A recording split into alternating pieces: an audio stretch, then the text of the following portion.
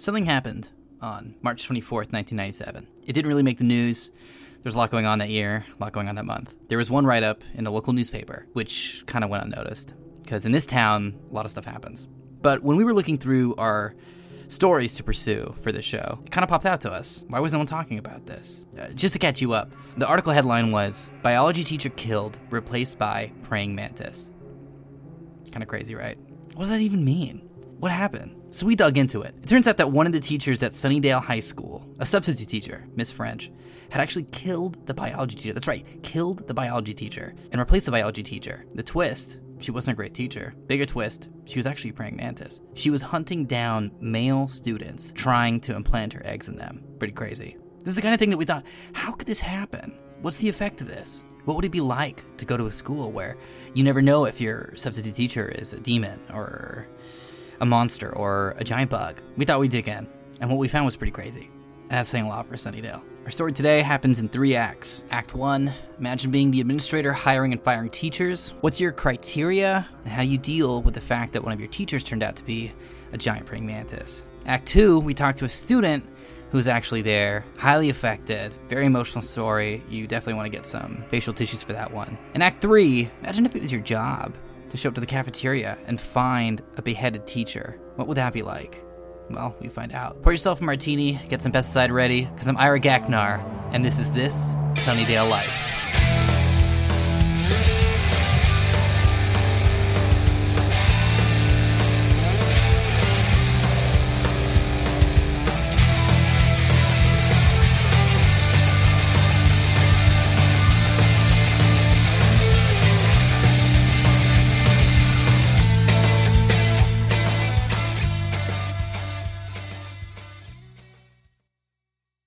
Act 1, School Hard, Running School Harder. I decided to reach out to some of the people in charge of deciding teachers for Sunnydale. That brought me to Gretchen Weiner. She is an administrator that controls hiring and firing, specifically of substitute teachers, as well as permanent teachers. I wanted to ask her exactly what led to this. How could a teacher who's actually a praying mantis that wants to lay her eggs inside of male students, how could she be hired? What's the process for that? So, I asked her. So, Gretchen, I guess, just to pull the cat out of the bag, you've been working at the Sunnydale School District for how many years? 27 next October. Wow, it's a long time. 12 years in this particular position, but sometimes it feels like longer. Oh, I see. Yes. So you were in charge of the hiring of Miss French, is that correct? In charge is maybe a strong word for it, but yes, I suppose I was the person who found her and recruited her and had her sign the paperwork to become a teacher at Sunnydale High, yes. Did she come to you guys looking for a position in the school, or... Look, Ira, she came with a lot of really great references. Some of them were handwritten, but at this point, I can't be particularly choosy. In the teachers that we hire for this school district, I can't tell you how much of a struggle it's been over the years to continuously replenish our pool of educators when it continues to dwindle, rather like a pond in the middle of summer, slowly drying up into nothing. Now, education is definitely one of my interests, and I was looking at some numbers recently. On a national level, in the late 90s and 2000s, we started to see a deficit in teachers based off of the general sort of like educational pipelines. Are you guys seeing this as a budgetary problem? Like, how are you guys kind of processing exactly what's going on here? In a way, Ira, I think that Sunnydale School District is really on the cutting edge of that teacher deficit. Mm-hmm.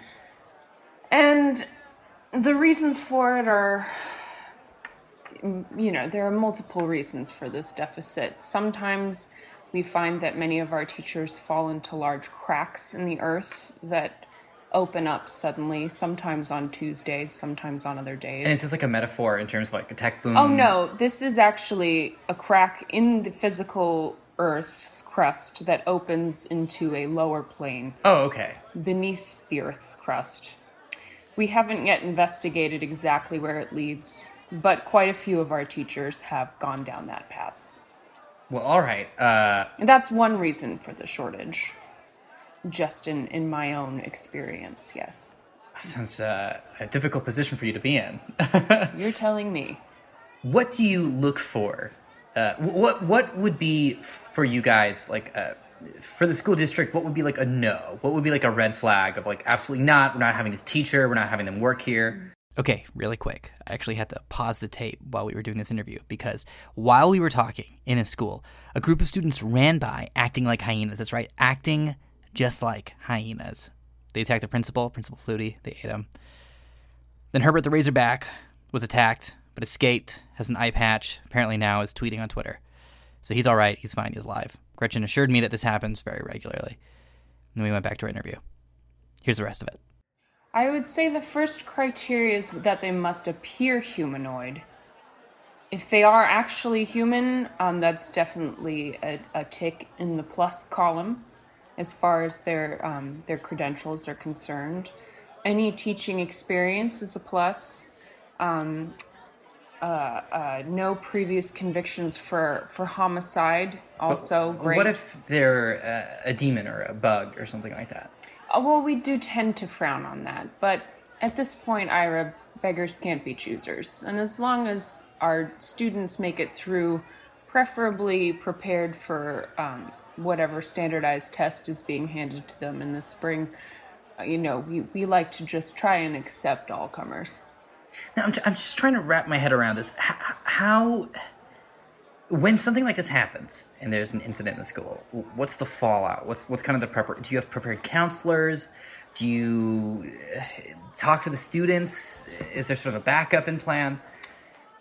We had a counselor. Unfortunately, that counselor did fall prey to the previously mentioned crack in the Earth's crust situation. And we had a lot of trouble finding another counselor to replace that one. So really, I think our students are a resilient bunch. They seem to be remarkably unaffected by the high mortality rate in this school district. Emotionally, psychologically, of course, we'll see whether that comes into play further down the line in their young lives. But usually we like to just leave them to their own devices. I think it teaches them to be resilient and resourceful young adults. I guess my last question for you, specifically Gretchen, is what gets you up in the morning? Like, what brought you to this job? What makes you continue with so many difficulties popping up in terms of finding teachers and staff for schools in Sunnydale? Like, what continues you to get to Monday? What continues you in your mind? What's the purpose of this? Well, I don't know the last time you did any research on property values on in a town like this where there's so much. I will say I have a very nice house. I have a back patio that looks out over a rolling hill. And, as somebody who works for a public school district, I don't know if I'd be able to find that kind of situation anywhere else. So I guess just staying put. And, there's never a dull moment. I guess you can say that, yeah. There's never a dull moment. You never know what will happen next, and I guess it's really that sense of excitement and spontaneity that really just keeps it dream alive for me year after year after year after year. That was Act 1. Coming up, Act 2, Fool for Sub. What if you were a student in the classroom? What if you came face to face with Miss French? No idea that she was a mantis. Possibly she was trying to eat you. How would you feel about that? Well, I talked to one specific student, a Mr. Mercutio Chandra, and he tells us all about that day. Just so you know, it's a very harrowing interview. I had to stop several times while we were talking. Had to stop the tape, collect myself, get back into it. And I have a feeling you'll have to do the same. So feel free to take a second, catch your breath, and get ready. Okay, here we go. So, when you were in class, what was the first indication that your teacher was actually a bug? She's always eating other bugs. and stuff in class, you know. Uh-huh. Yeah. You're referring to the ants on the peanut butter and the sandwich. Uh-huh. Uh-huh. Was that difficult for you guys when you were there? Not really. Like, for me personally, not really. No, it didn't really affect me.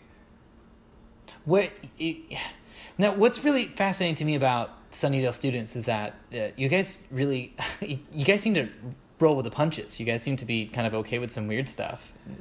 Did this fall on the register of unusual or everyday for you, or? I don't know. I kind of, I have my own stuff going on, so a lot of this stuff is just happening to other people and not necessarily to me, you know. So like I have like a lot. I have like to work 2 jobs after school, so I'm kind of more focused on that than whatever's happening here. Now, if you could just paint me a picture of what, like, like after everyone found out that Miss French was a bug, did you guys talk about it? Like, what was like the cafeteria life like? Like, were you guys chatting about it, or? Yeah, I guess a few people were talking about it, but like, really, again, we all kind of live our own lives and have our own problems. You know, not everyone's life revolves around high school. I've talked to a lot of people about this story, and one name that keeps coming up is Buffy Summers. How familiar are you with Buffy Summers? Oh, Buffy Summers. She's that weird chick that burned down the school once, yeah? I believe it was a previous school in Los Angeles. Right, yeah.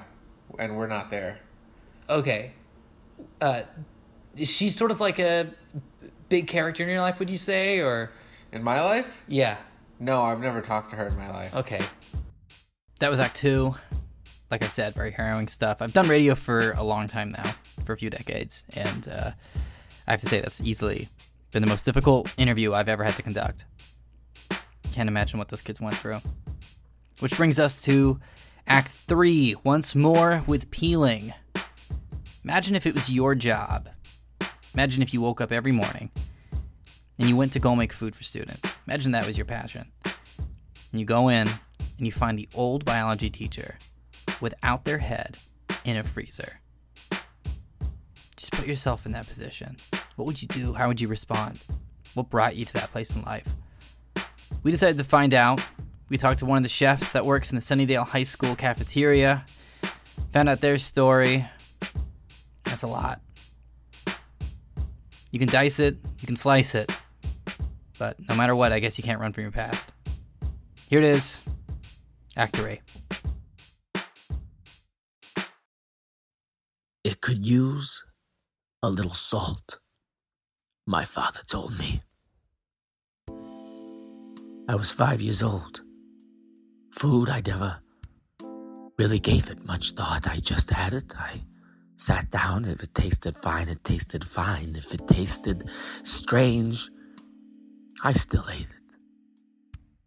But it wasn't until my father that one day said that something needed salt that I understood exactly what went in to making the food that I was eating. So, I became obsessed. I would sit in the kitchen. If father and mother were making something, I wanted to see how they did it, and from then on, I always wanted to be able to make it myself. Then, there were days where I would make something and my family would grit their teeth and eat as much of it as could stomach it. Eat as much of it as they could stomach it, rather. But then one day they didn't have to stomach it anymore. One day they just wanted it. They wanted what I had, and soon I was the one that was cooking the meals because I knew not just the salt, not just the pepper either, but the paprika, the oregano, the turmeric, the thyme, the rosemary leaves on the top. I was a cook. And I cooked better than anyone on the street, and I was determined to cook better than anyone in the county, and I was determined to cook better than anyone in the world. I wanted to go to chef school. I wasn't sure which one. I didn't really have a way to research that kind of thing, but I wanted to be taught properly. But my parents, they just shook their head and they said, you don't need to pay money to be able to make somebody food. You should be getting paid to do that already, and you can learn at the diner down the street. So that's what I did. In sunny Southern California, you can find yourself delicious foods in all sorts of walkable dive diners and all such type things. So I worked. So I sweat, so I broke 1,000,000 eggs until no one broke an egg better than I could break an egg. No one skewered a fish like I was able to do. Nobody. Not nobody. And as the years went on, I found that it didn't take me too long to become the head chef. It wasn't so hard, and suddenly I was the top cook at Sammy's Soupery. You know, the one down on Quelch Street. And at Sammy's Soupery, you better believe that I made meals that were written about in the printed papers. People came from all over the town. They did, and they wrote about the soups that I was making as well as the sides. And we also made other kinds of dishes too, and it was a good life. It was a good life for multiple years until one horrible day, when there was a piece of chicken that slipped by me that was a little pinker than it was supposed to be. And the mayor and his family came to dinner, and suddenly somebody got sick. Somebody wrote a bad review, and the Soupery was no more, and neither was my career as a head chef. So when I moved to Sunnydale High, it was a new beginning. A place where people wouldn't be doubting my soup recipes. They wouldn't know who I was. I could blend in. And kids, they'll eat anything. And I kept my head low, and you better believe that I really just wanted a life uninterrupted. To put my head down and stir the soup and to chop the Salisbury steak and do all the things that would make the kids just keep their day rolling on at this high school cafeteria. Things weren't necessarily as simple as I thought they would be, and you better understand that the day I walked in to find a corpse of a human body in my cafeteria. Well, at that point, I just stopped caring altogether.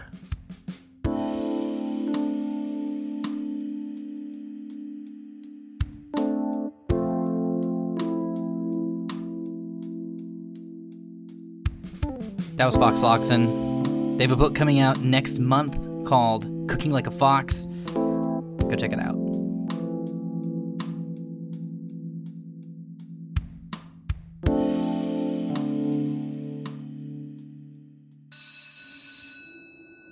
Our episode today was put together thanks to several contributed voices. Gretchen Wiener, that was Bailey Kane. You can find her baking talents at Bailey Bakes a Lot on Instagram, Bailey Bakes a Lot on Instagram. Mercutio Chandra, that was Minzui Karami. You can find him on vimeo.com/Minzui, as well as on Twitter at Minzui. That last voice you heard was, of course, co-host Chris Bramante. You can find him at Amantiak on all the socials, the wizard Amantiak. And I'm Omer Najam. You can find me at Omer Najam on Twitter, as well as Omer Najam Film on Instagram. Our intro and outro music was thanks to Jimmy Scavone from the Volcanics. All cues in the middle, that was me, a la Omar and the Mystics. That's me when I'm not doing my Ira voice. Sunnydale Study Group can be found at SSG Podcast. Again, that's at SSG Podcast on Twitter, as well as Sunnydale Study Group on Facebook and Instagram. Support for Sunnydale Study Group comes from the Black Frost Beer Company. Black Frost putting the pub back in public embarrassment. Remember, beer bad, Black Frost beer good. If you like the show, please tell a friend about it and leave us an honest rating on your favorite podcast app or website. We are part of the Zeitgeist Network. Zeitgeist, take a moment. Zeitgeist is, of course, headed by producer Christian Humes, who is so excited that we were doing a This American Life parody. He loves the unpredictable nature of our long-running podcast.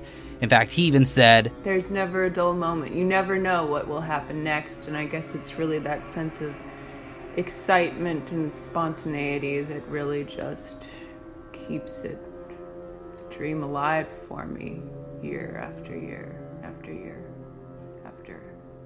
Year. I'm Ira Gaknar. We'll be back next week with a normal episode of Sunnydale Study Group. Pack up your bags, pack up your books. We'll see you then.